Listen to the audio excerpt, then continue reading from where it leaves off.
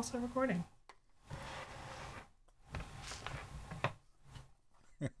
Yes, please. Okay, no worries.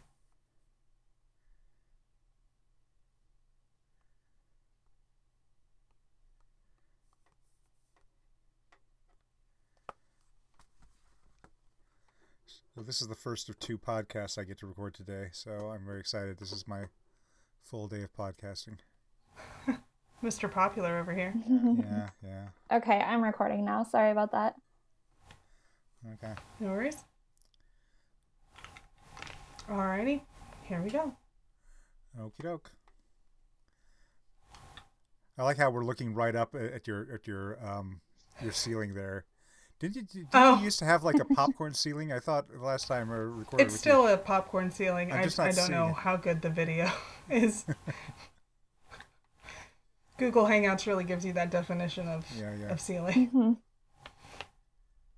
Yeah, you're on my phone rather than the computer. Oh. That's why you're at a weird angle. Alrighty. Hi, and welcome to another episode of Not Another Bad Movie Podcast with me, Megan. Today I have two former guests. Drum roll, please. We have. Wait, was that for us? We were supposed to drum roll? No, I did. I haven't really thought through a welcome greeting. Obviously, I'm just kind of talking. But listener at home, if you're big into drum rolls, fill that in for yourself. I have Becca Simmons. Hi, Becca. Hello. And I have John McCoy. Hi, John. Hi, how's it going? Pretty good. So this is the special Christmas edition. So I thought I'd have some familiar faces or familiar voices as it is. And hopefully this movie is slightly better than the one you watched before. I could not remember the last movie we watched. I actually had to pull it back up in my podcasting. What did we watch? I don't have a standard to judge it by then, since I'm just blank on it was Lucky in Love. I don't remember anything that happened in that movie. Yeah, basically a girl got a job and was busy. That's the whole plot of the movie we watched. Yeah, there was a lot of board meetings. That's what it was. Yeah. Well, I think this movie, the one we watched for Christmas, featured, I think, 3 less senseless killings. So...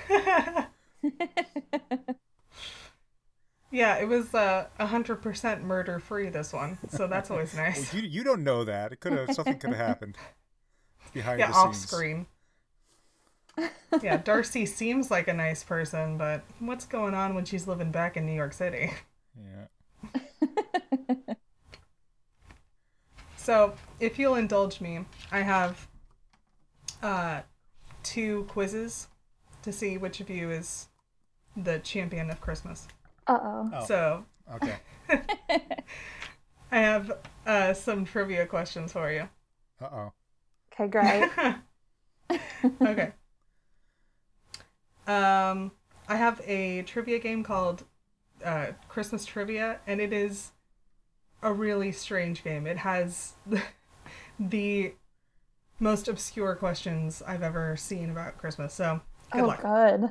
Okay, I promise I don't have Google open in another window. You better not. Santa is watching. Now, is this a All right. buzzing kind of thing? Do we have to yell to get our answer in first, or are you going to ask each of us an answer in turn? Or No, a I'll question ask in you. turn? Okay. Yeah, I'll ask you each your own personal question. Oh, Okay. good. So, Becca, this is a stocking stuffer question. Oh. Who wrote the Christmas murder mystery A Carol in the Dark? Oh, boy. Christmas murder mystery seems like a real oxymoron. I've never heard of this. My default would have to be, I guess, Agatha Christie, which seems like an insult to her. I don't know. It is some woman called Kathleen Jordan. No one has ever heard of this. Her sales are gonna go up now. We're putting the word out. Oh, I'm sure. All 12 of the listeners go out and buy this book and tell me if it's good. All right. Holiday traditions. John. Okay. What constitutes a traditional Christmas dinner in Greece? In Greece? Yes. Oh my God.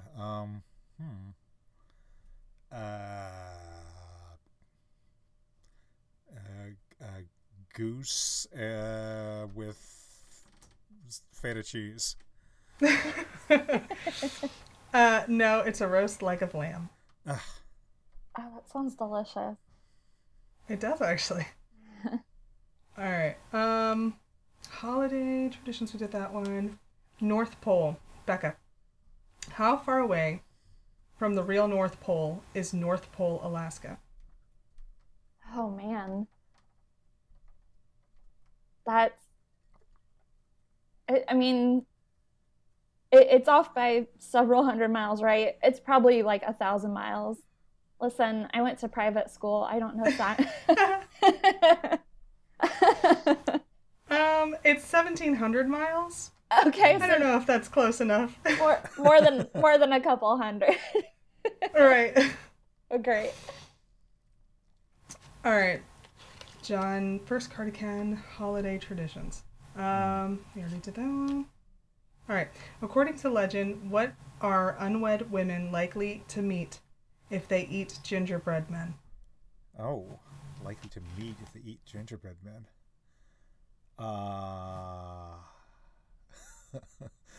The Krampus.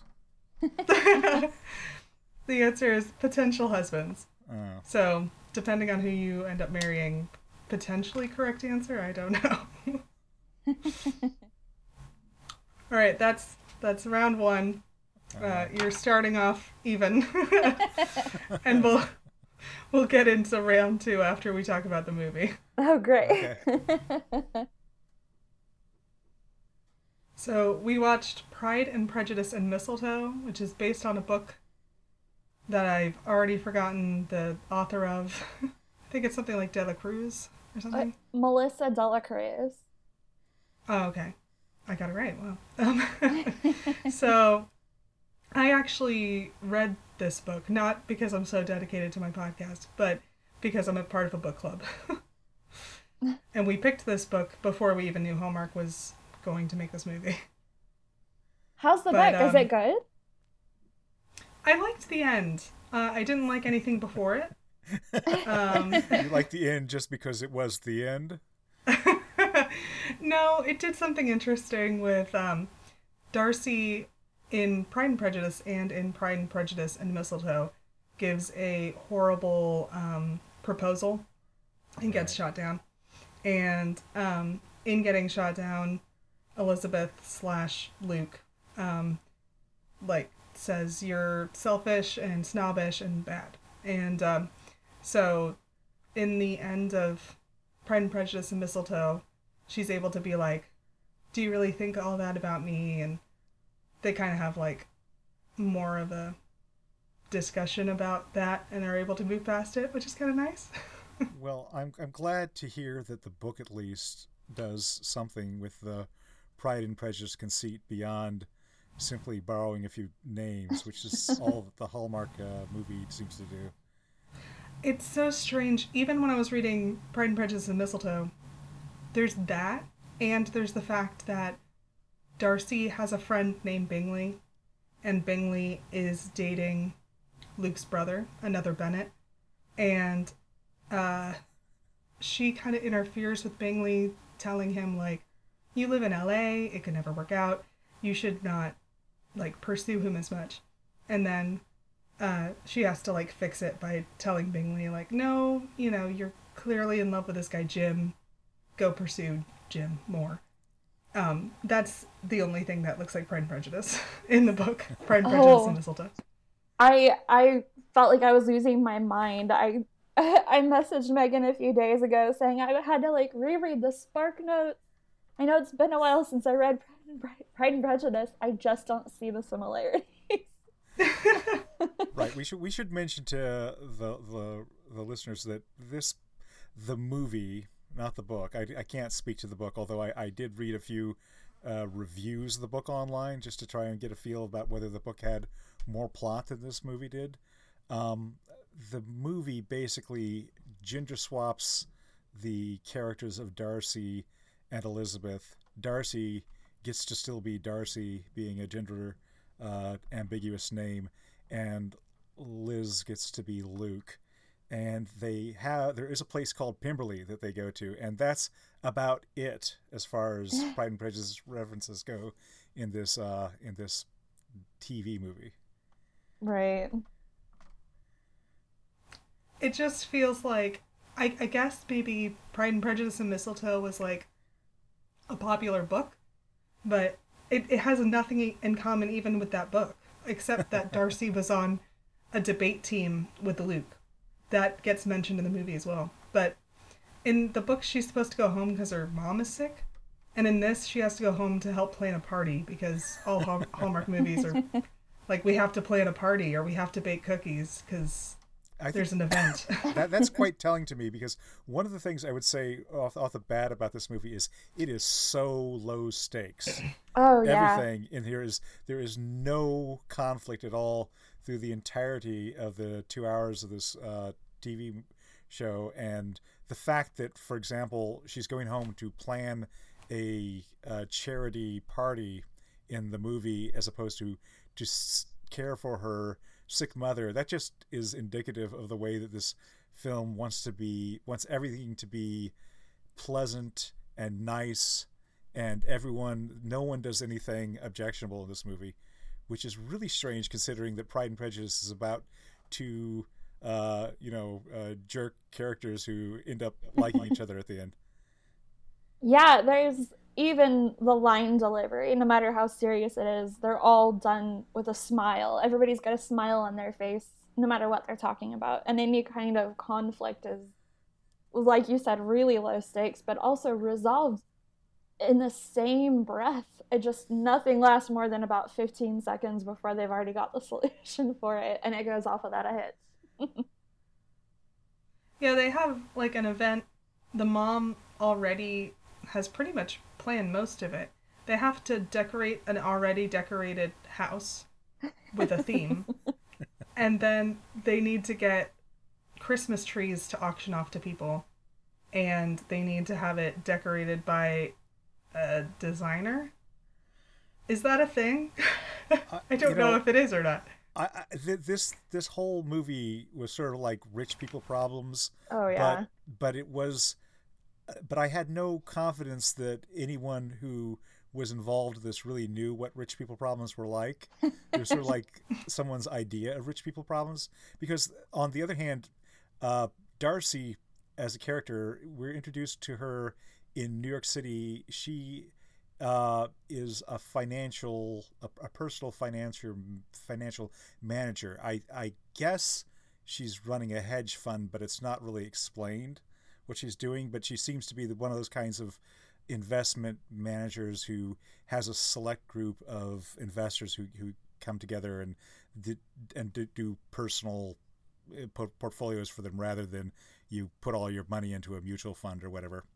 And the central conflict with her and her office is she wants to take on any clients, regardless of how much money they can bring to the table.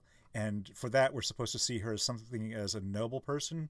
Now, I'm not much of a financial person myself. I don't have an MBA, but I do know that to invest in hedge funds, you actually have to be accredited. You have to bring a certain amount of money. That's just basic. The regulations are there to protect people from losing all their money in these kinds of high-risk investments. So what Darcy is proposing, as far as I know, is not possible given the regulations that govern hedge funds. And is possibly predatory in nature. Yes, yes. Well, she has a bunch of evil partners in this, because they're vaguely bad. It's never quite explained why they're so bad, other than they only want to have rich people investors. Right. Well, they are trying to edge her out and like take over her shares. Right. Yeah, so she ends up helping out antagonistic. this guy who was like a hot dog vendor on the street, and she's gonna get him into it's like stock brokerage or something, right? And she's offering to waive her like her broker fees or something like that, and which great, but I don't know. Yeah, it's I thought it was really interesting to set her up as like the Robin Hood of the stock market. But this movie doesn't seem to know anything about stocks. It doesn't seem to know anything about rich people. It doesn't seem to know anything about New York.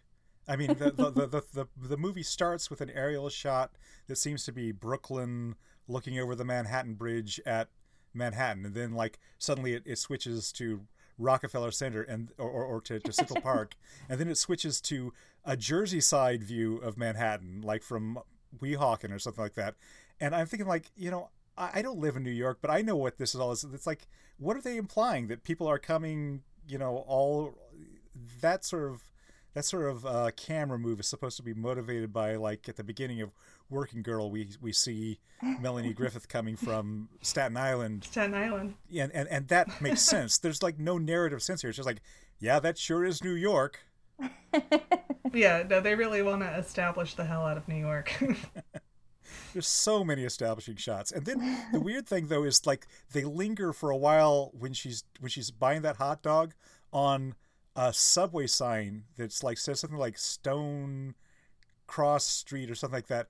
And I was like, I have never heard of this station. I looked it up. This is not a station that exists in New York. So somehow they had to make up a fake subway station for this. I don't know why, but yeah, I like that it plays into the age-old Hallmark movie or romantic comedy stereotype of city girl goes back to her small town, runs back into her small town friend, and realizes that small towns are the real America.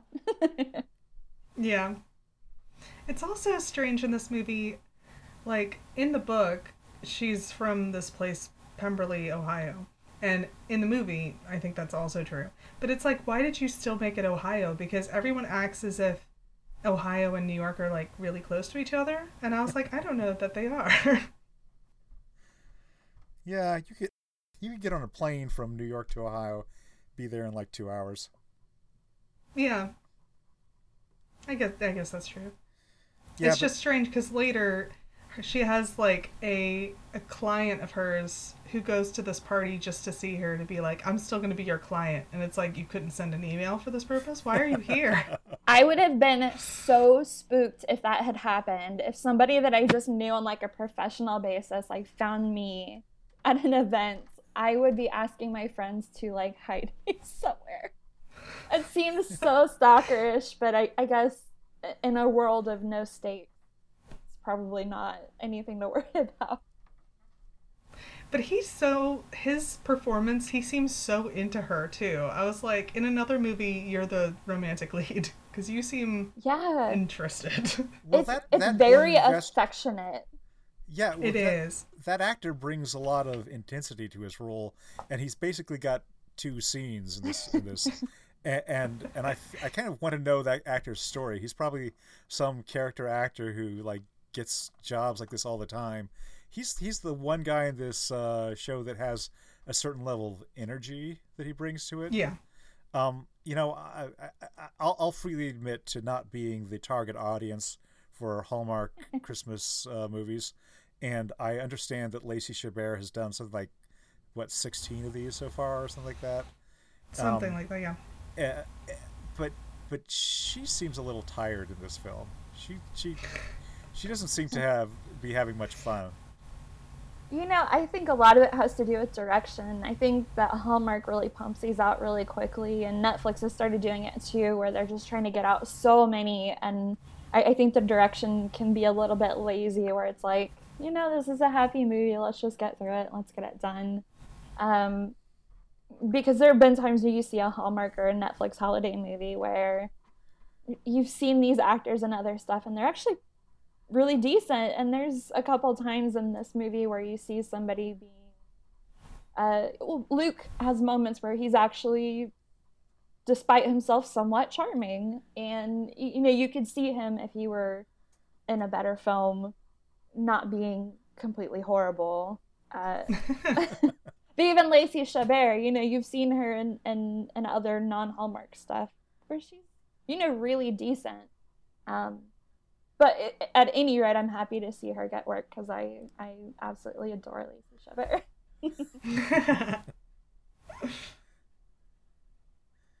Yeah, I don't know what more there is to say about the plot. I mean, she comes home to help out with the event. Well, she hasn't been home for a couple of years. She has an ex who you're skipping over, and you couldn't be blamed for skipping over, because that is another one of these completely low stakes, uninteresting plot lines where she had a boyfriend, but she doesn't feel the spark is there, so she's calling it off, and he shows up at this charity party just in time to make one last overture to her, and everything that you think could possibly make this a little bit more interesting, like the fact that Darcy might actually feel something for him, or that he might become belligerent and angry or whatever, that all goes, nothing happens. He gives up graciously when she says, no, I don't want to be with you, and everyone's let down easy. And the main thing is that Luke sees this and thinks momentarily that maybe they're getting back together, but that's resolved within the next 2 minutes anyway.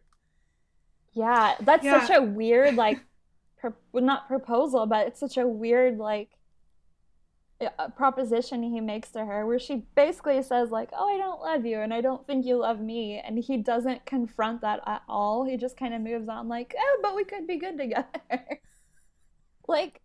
That's not, you just kind of glazed over the fact that she's accused you of not loving her, and that should just be okay. I don't understand that at all, especially in the context of, I think he wants to work with her in her father's business. Probably not being in love would be better, right? We don't need to be romantic. We can just work together. Yeah, in the book, it's the dad wants them to marry because he thinks that if they do, she'll move back to Ohio. And then he just ices her out for 7 years. And then she comes home to be with her mom. And then he's like, oh, I shouldn't have done that 7 years ago. Sorry that I haven't reached out in the past 7 years. But here's 7 years worth of Christmas presents. Go ahead and open them all. It's very strange. But in this, it's just coming from the ex-boyfriend himself, who I guess is just settling for her. Because like you said, it's not like he's in love with her. He doesn't say, oh, I am in love with you though. He's just but we could be together anyways. Yeah. Why would you complicate it? Why couldn't you just say, you know what? I don't love you, but if you work for your dad, I think we would be great business partners. We obviously get along. Yeah, great. Do that then. Yeah. But the whole dad's business, I really wanted her to, stick to her guns. At the beginning of the movie, it's made known that she used to work for her dad, and it didn't, she doesn't want to do that. She wants to kind of make a name for herself and really, establish herself in this world, which I think, great. I can imagine that's, really a man's world, and, investment banking, stockbroker, whatever it is whatever vague. It's something that's, vaguely Wall Street, whatever she does. Yeah. Seems like it would be a really high-powered job, and she's, at the beginning, really firm about, no, I've got these principles. I want to help people out. I want to help people make money, and I'm going to make a name for myself. And then I really was hoping she would stick to her guns on that, as her dad is trying to like guilt her into joining the family business and moving back home, which I don't understand because they have a New York office. She literally did not have to move home to be part of his business. But she caves eventually. She doesn't stick to her guns the whole way through. She eventually negotiates rejoining her father's business. Yeah, but that's another one of these scenes that sets you up for conflict and then completely disarms everything. In the scene where she's talking to her dad, she makes these ultimatums about how she's going to what she needs before she will rejoin the firm, and he says, "Sure, that's great, that's wonderful, great, wonderful." And every time you get a scene like that where there actually could be conflict brought to a head, nothing happens. Early on in the story, a office assistant is calling her because somehow this office assistant has been snooping around and knows that the partners are planning on tossing her out somehow while she's gone to Ohio. They're going to have a meeting of partners, which I don't think you actually can do. You can't call a meeting without all the partners. There's a lot of things that are very strange about that. But at this point, Darcy arranges to have her video patched into this meeting of the partners, and it's supposed to be this big moment of "aha, I got you," where she appears, and then they just say, "Yeah, we don't like you, we want you out," and she says, "Well, maybe you don't want me in, but we'll think about it." They hang up. And that's what it ends. Like, you want there to be at least like some yelling or something. You want someone to throw something at the screen. But even, I would say that's probably the highest stakes in the movie, is that she might lose her job. She might get forced out. It kind of gets brought up over and over, and it's the one thing that doesn't really resolve immediately. It's the only thing that doesn't resolve with the very next sentence. But even then, it feels so low stakes and so uninteresting, probably to me as a as a not rich person. I'm thinking, like, I don't know, she's still rich, she's still from a rich family, like she'll probably do just fine. But you do feel a little sympathy for her because she does seem to be trying to do good, I think. She's trying to help people. At least she says out loud, I want to do a charity once a year or whatever.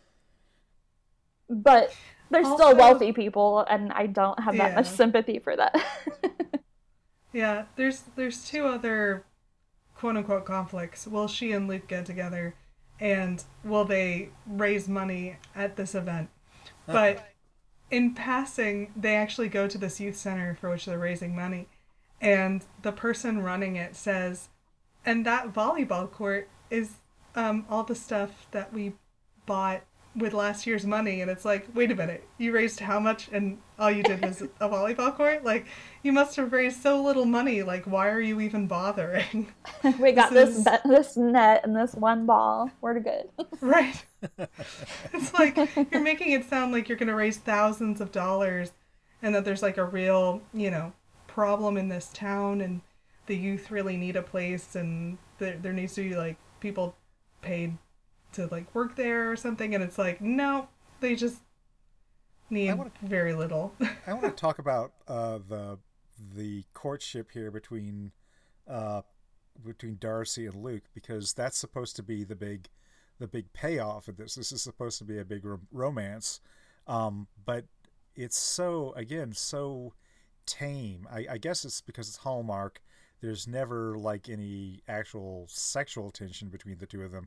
So what they do is they meet when Luke is going to be called in to cater the event, and they have just the weakest of banter together.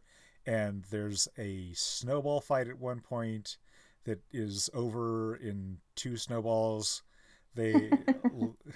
Darcy knocks over a bunch of Christmas trees, and whoops, how clumsy, and that's supposed to be charming. And then there's a lot of talk about mistletoe, and Darcy seems obsessed with mistletoe trivia and very upset that Luke doesn't know. Speaking of trivia,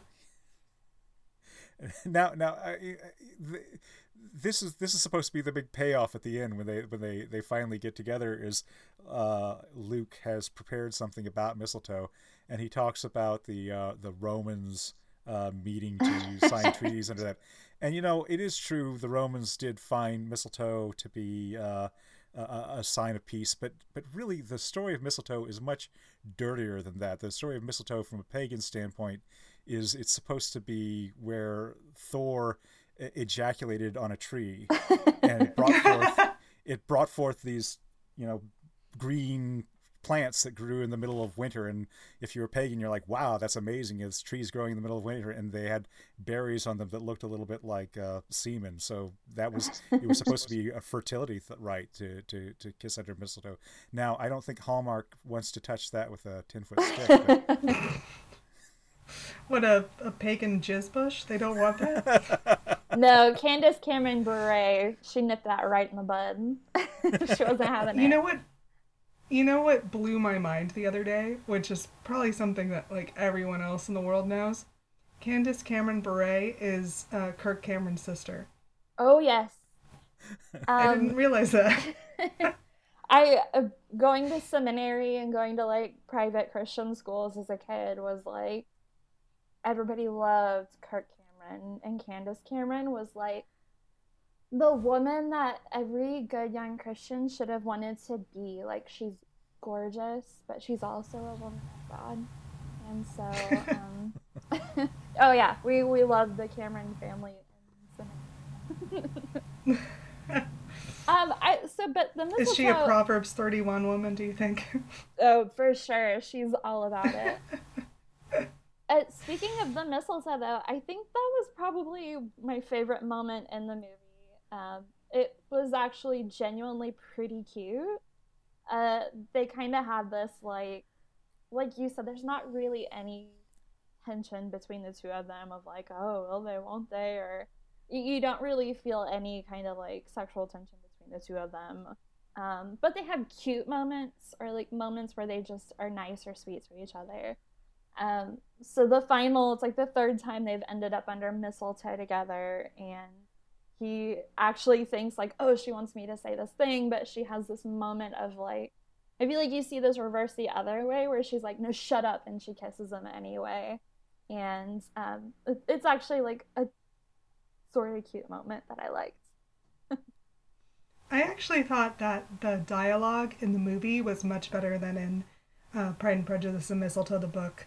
In the book, she goes to a party that her parents are throwing in spite of the fact that her mom is sick, and she gets really drunk and is annoyed that she has to talk to people she used to go to high school with, and grabs Luke and makes out with him in front of everybody under the mistletoe. And then at another event, she gets drunk and makes out with him under the mistletoe again. So when I heard that Hallmark was doing this movie, I was like, how are they going to get around that? And the answer was, they're just going to talk about, what does the lore say about, mistletoe? Like, what's trivia about mistletoe? Let's not kiss at all. I think it would have been so great if they had done more of that, because the movie is just, it's a lot of dialogue. It's a lot of people sitting in a room talking to each other. There's not really a lot actually happening physically. But the moments where you see like her and Luke being playful kind of together, it's the highlights of the movie. Like, there's not a lot of gags, there's not a lot of jokes, but she has the moment where she knocks over all the Christmas trees because she doesn't want his help. And, there's stuff like the snowball fight. I feel like there's one in every Hallmark movie, but, it's a moment of fun and lightheartedness. And I think if they did more of that, more of just like, oh, look at them having fun together, look at them being like playful together, I think that would have made it such a cuter movie. But you just don't get the feeling that they're very interested in each other at all, or they have these like super intense moments of like, I think your dead dad would be proud of you, and just conversations I don't think you'd really have with somebody you knew way back in high school, but haven't kept up with. Yeah. It's like, I haven't seen you in 10 years, but I want to let you know. Right. I think your Dad would be proud of you for making a restaurant.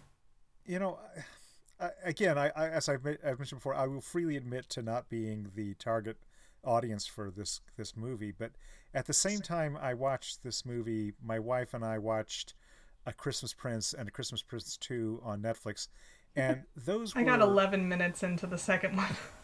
Those are incredibly stupid films, but they are eminently watchable, and they have a lot more. They bring a lot more energy and silliness, and they embrace. Yes. I mean, the Christmas Prince 2, I think, became very self-aware because nobody expected Christmas Prince to become the weird cult favorite that it has become. So I think that they really played up the goofiness in 2.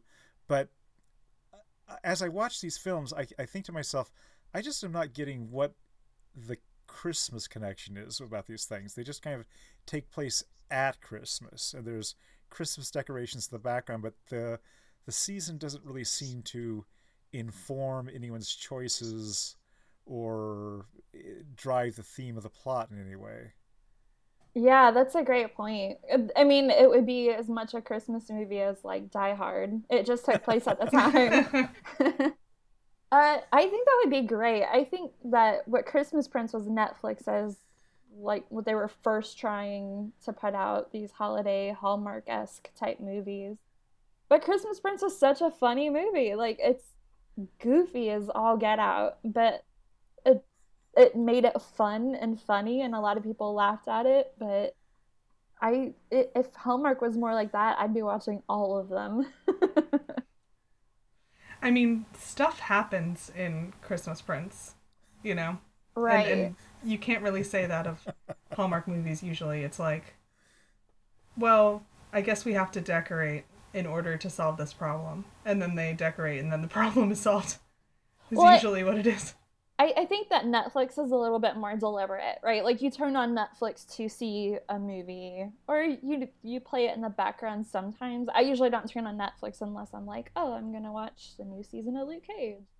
But I think Hallmark holiday movies have a feeling of like, oh, people just play this in the background while they're like cooking for Christmas or whatever. They feel a little bit less like, oh, you need to watch this because you'll miss something important plot-wise. You could miss half this movie and still understood the whole thing by the end. Yeah. I'm trying to think if there's anything else. There's not much to it though, right? Like, there's not a lot of plot. They plan that. Yeah. She goes to Ohio to plan a party. They plan the party. The party goes great, and then that's the end of the movie.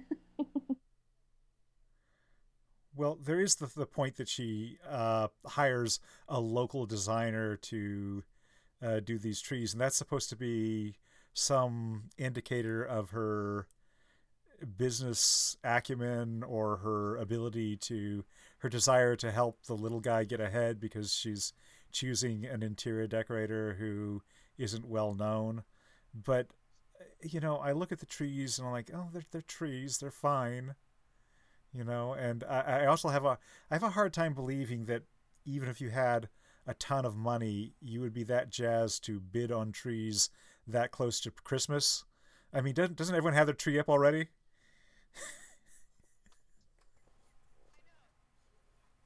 I know, that didn't make any sense. Yeah, why do you need an extra I've also never tree? heard of auctioning Christmas trees, but and it's a real Chekhov's Christmas tree, because they set it up right from the beginning. She walks into this person's shop, and she takes a moment to look at the window display, and she talks to her, and she goes, oh, I'm an interior designer. And then, like, the next scene, they find out that their person doing the trees can't do them, and she's like, what will I do? If only I knew somebody. Yeah. Yeah, there's also the crazy thing. No, go ahead. Sorry, the crazy thing. She's trying to pick up a basket of something to be auctioned off at this event, and it's a clothing store. So you're like, it's going to be a basket filled with, you know, clothes and accessories from this store. It's not. It's filled with chocolates. It's like, what is the point of this? There's a similar thing that anyway, sorry, it bothered me. There's a similar thing that happens at the party, where the servers all drop out from this charity party because apparently people are dropping going to this party because they don't like the fact that the big name designer isn't there. So I mean, everyone's so petty in this. All these rich people have really petty things. And the big solution they come up with is they're going to have the kids from the youth center come and pass around hors d'oeuvres. And first of all, I don't know if that violates child labor laws or not. But secondly, there's this offhand moment where the mom says, "Well, I'll never hire them again," and I'm like, "Wow, that was very nasty." Although to be fair, like if I hired like a group and they canceled on me that day, I'd probably be like, "Yeah, I don't want to hire those people."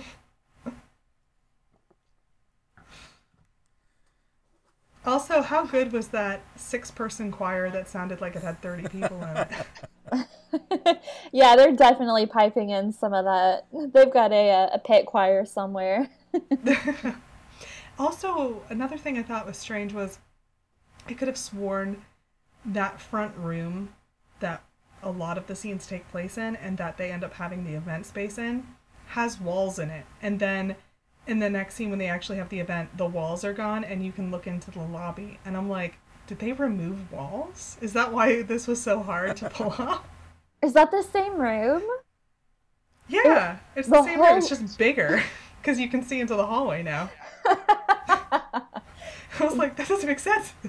I mean, the whole movie looks like it takes place in the same... I mean, it's like somebody's uncle's house. It all looks like it takes place in the very same small area. So the point where, like, any exterior shots look like they were from somewhere completely different. I mean, when you see them, like, outside walking into the house, I kept thinking, like, there's no way that exterior belongs to that house. Like, it's an old... Like, the inside looks like an old craftsman style, you know, beautiful house. And the outside looks like a McMansion, kind of. Yeah. Like a really cheap McMansion. Yeah. And it's, like, up on the curb, and it has, like, a weird step-up and railing, and it looks like maybe it's a community center. I don't know. The earlier film that I watched for this podcast was Netflix, The Open House, which was another of these films which seemed to be based around the fact that the producers knew someone with an interesting looking house that they could film in. And I always wonder about the what goes on behind the scenes with these you know, you've got someone who like owns one of these ridiculously large homes, and you know, do you rent that out regularly or not? You know, do you have to, does that you know, do they pay you? Do you pay them? I don't know what goes on with that. I am sort of obsessed with the locations that these particular types of movies have, because you would think with how many movies that Hallmark puts out in particular, they would have their own lot, right, of just sets. Generic, they can dress them up different ways, and it would be really easy.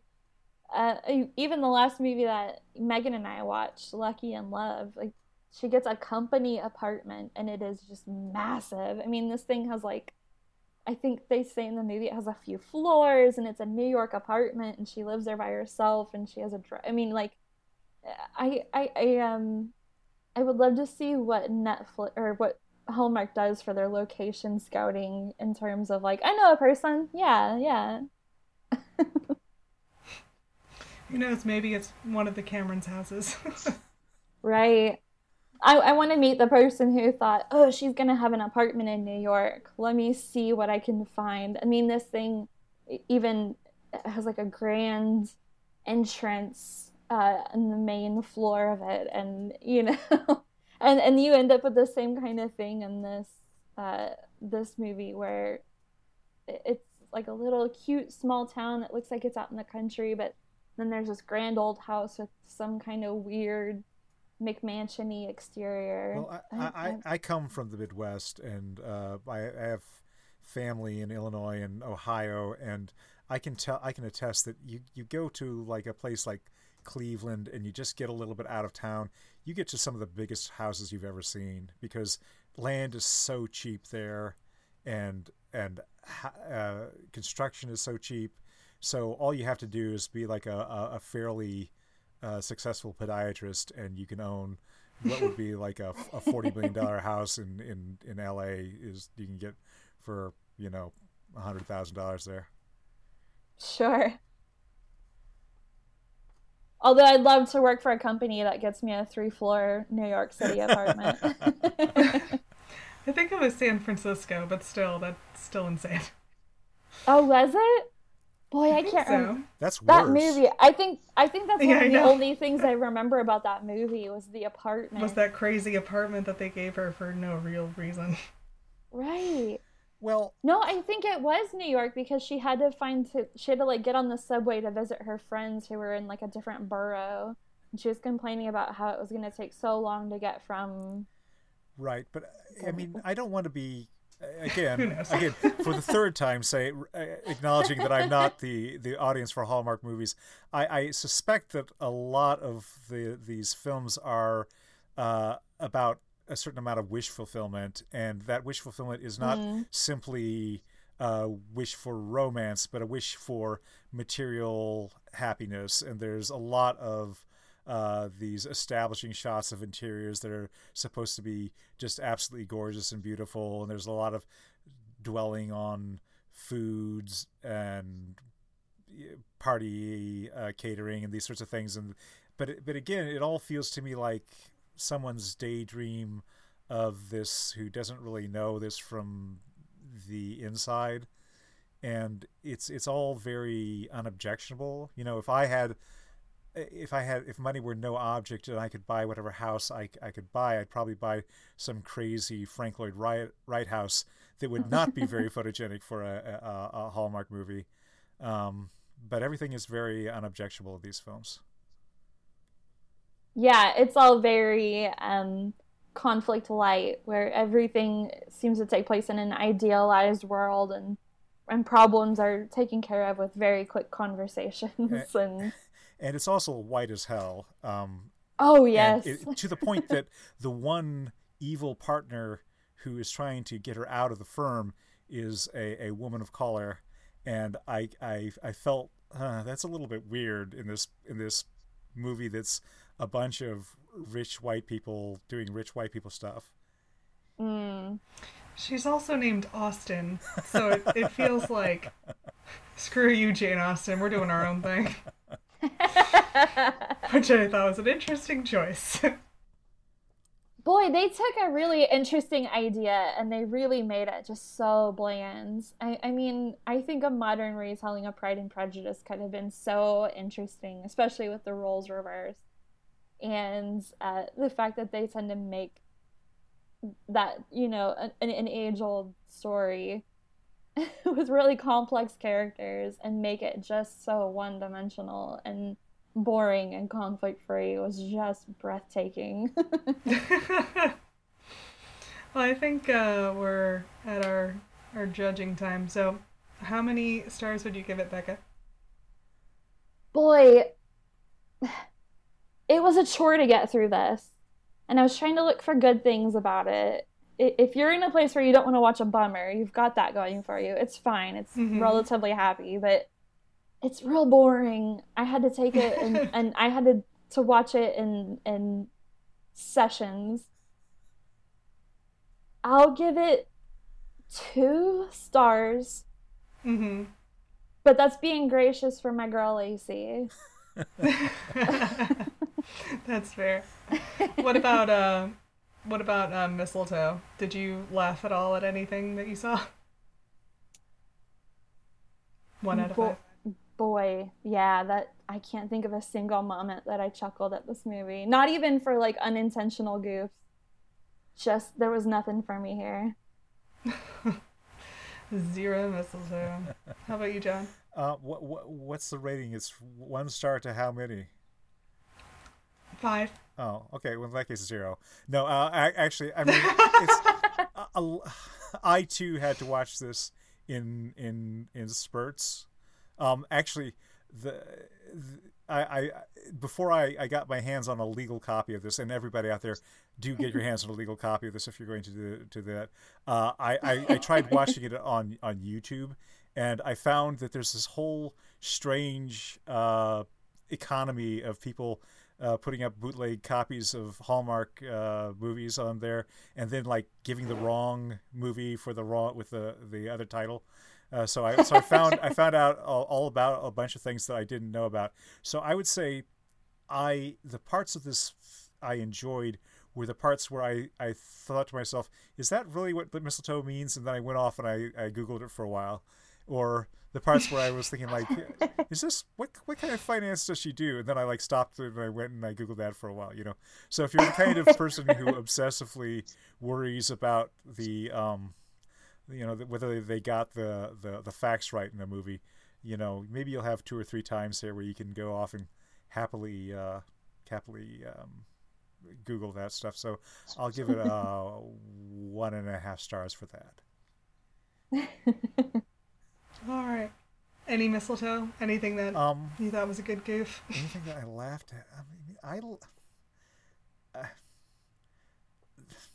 I guess I would chuckle at their half-hearted attempts to stir up something between the two of them. You know, that's perfunctory snowball fight, or the point at which, I mentioned the point where Lacey Chabert knocks over a bunch of Christmas trees, you know, and it's all highly telegraphed because they have all these trees in a line like dominoes, and they're going to, and you know it's going to happen. And the guy who plays Luke like makes some sort of a quip, and all I could think when I saw that shot was like, he is nowhere near the same studio she is right now. This was completely added, you know, at some point later, and those sorts of things always amuse me. So I'll give it 1 star for that. Okay. Yeah, I think I'd give it 2 stars. It's not the worst of these I've seen, for sure. It's really strange that they even chose to grab this book and try to make it as a movie.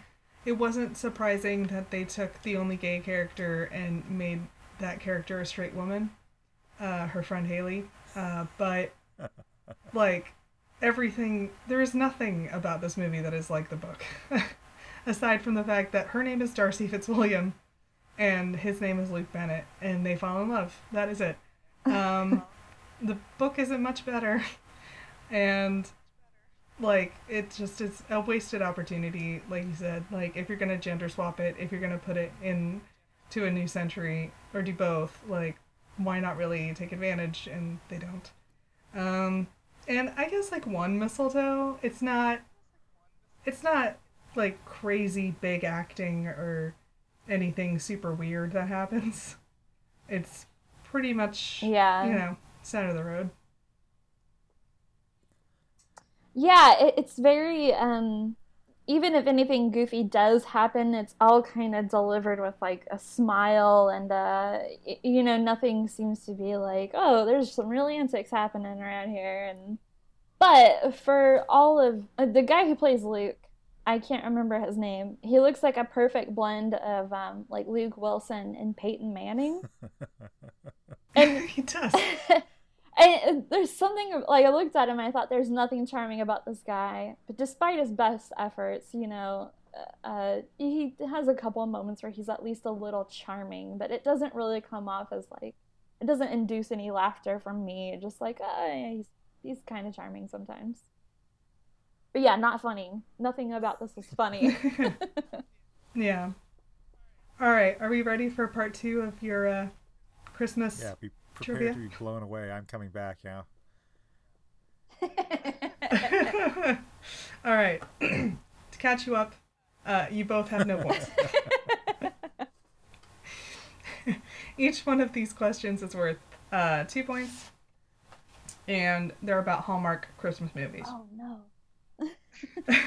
And they're multiple choice, though, so a little easier. Okay, great.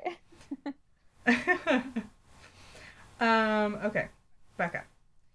The Tia Mowry Hardwick movie that premieres on December 16th is described thusly. With Christmas just weeks away, the architecture firm Taylor works for enters her in a contest in which teams will design and build blank.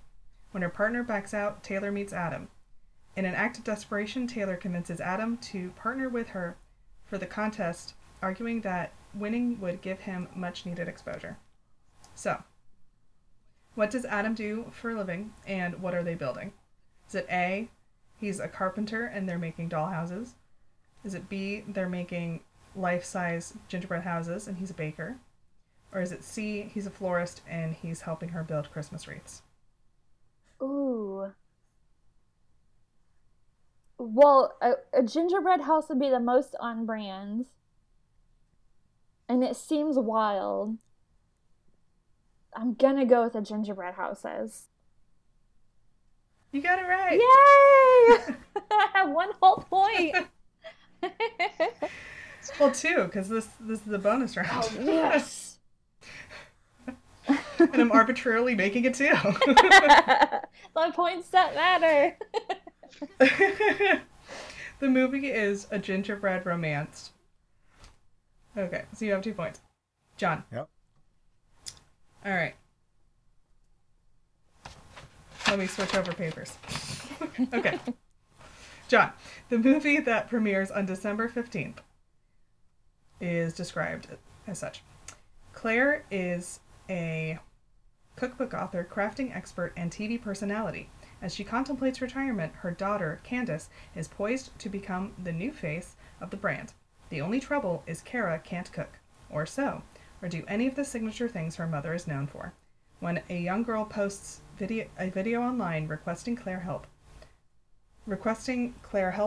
welcome her deployed dad home for Christmas, Candace is sent in her place in an effort to prove herself a worthy successor to the board of directors. So here's a question. What wrinkle does the main character, Candace/Kara, have to face? Is it A, a friend who knows she's useless at entertaining shows up to town. This friend also knows about her other name, Candace. Is it B, a reporter will be sniffing around and might reveal she's not good at entertaining/domestic duties? Or is it C, the board of directors is going to be sending their own spies to determine what her skill set is? Well,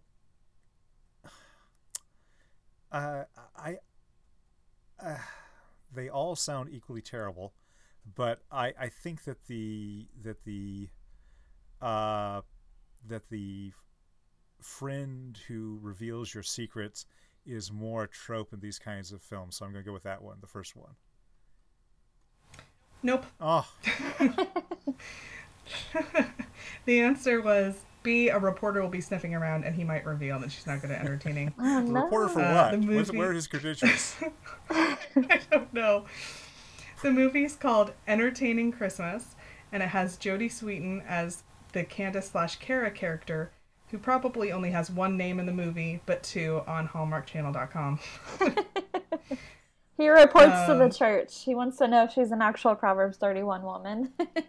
I have to say, if print media is dead, how are they affording to send embedded reporters out to cover these things? That seems like a losing proposition. Who knows? Oh, by the way, the little girl who requested Carol, the reporter is her uncle. Ooh. So, John, democracy dies in the dark. The people need to know. Yeah, you don't want to trust just anyone with entertaining advice. You have to make sure they know what they're doing. And reporters are on the front lines making sure. Okay. Becca, here's your next question. The movie that premieres on December 23rd is described this way. When architect and Christmas amateur Stephen finds himself hosting his family for Christmas, he recruits Gretchen to bring holiday joy to his home. What is Gretchen's job title?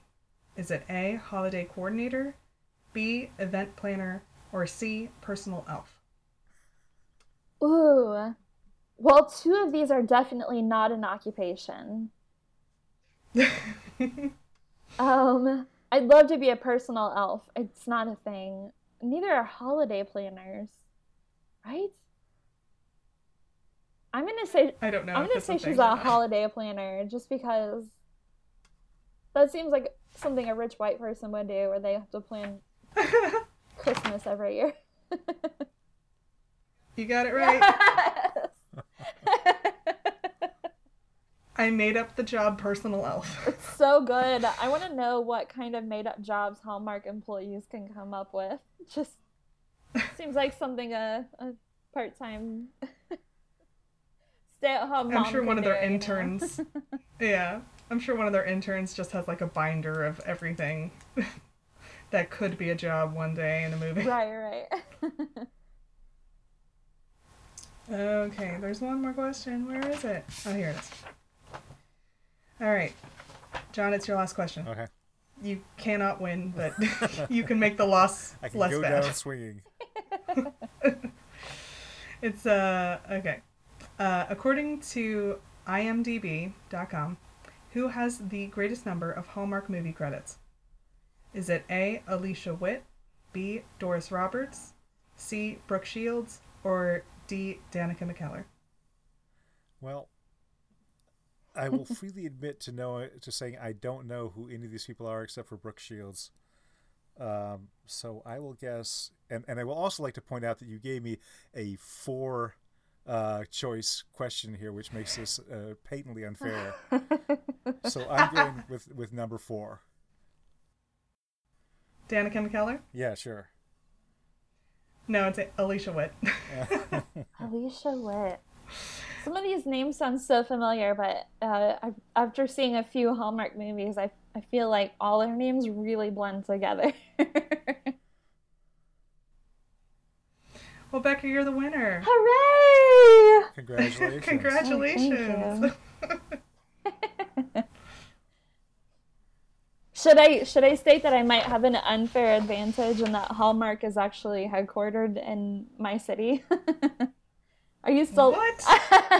I used to live. Do the local reporters know about this? Isn't that Kansas City that it's in? Yeah, I used to live around. Yeah. I used to live around the corner from Hallmark Cards in Kansas City. Yeah, I have a close personal friend who used to run the Peanuts line for Hallmark. Yeah. So she had a really high profile job. They don't give peanuts to just anyone. No, that's really important. I mean, I have friends who work there who they take Instagram photos of their work day, and it's, oh, we were putting decorations on this wall and taking pictures of it, and here we were cutting and arranging flowers, and it seems like such a magical place to work. Wow. Well, I want to thank you both for returning and watching yet another bad movie. Thank you so Even much, if you Megan. had to do it in shifts. I think next one should have like not as many violent deaths as the first one, but not as few as the second one. So work on that for me. Sure. If anybody out there listening has an idea of the perfect number of deaths in a made-for-TV movie, maybe one of the many-headed shark series, I don't know, you can tweet it at the show at NABM Podcast. You can find us at notanotherBadMoviePodcast.libsyn.com, or you can search for us on Facebook. Just search for the name of the show. Do you guys have anything you want to say to the listener? Plugs? Christmas wishes? Happy whatever holiday that you are celebrating, and take care of yourselves, and don't listen to haters who call you bah humbug because you don't like Santa. Well, and I wish everyone a happy solstice. The days will get longer soon.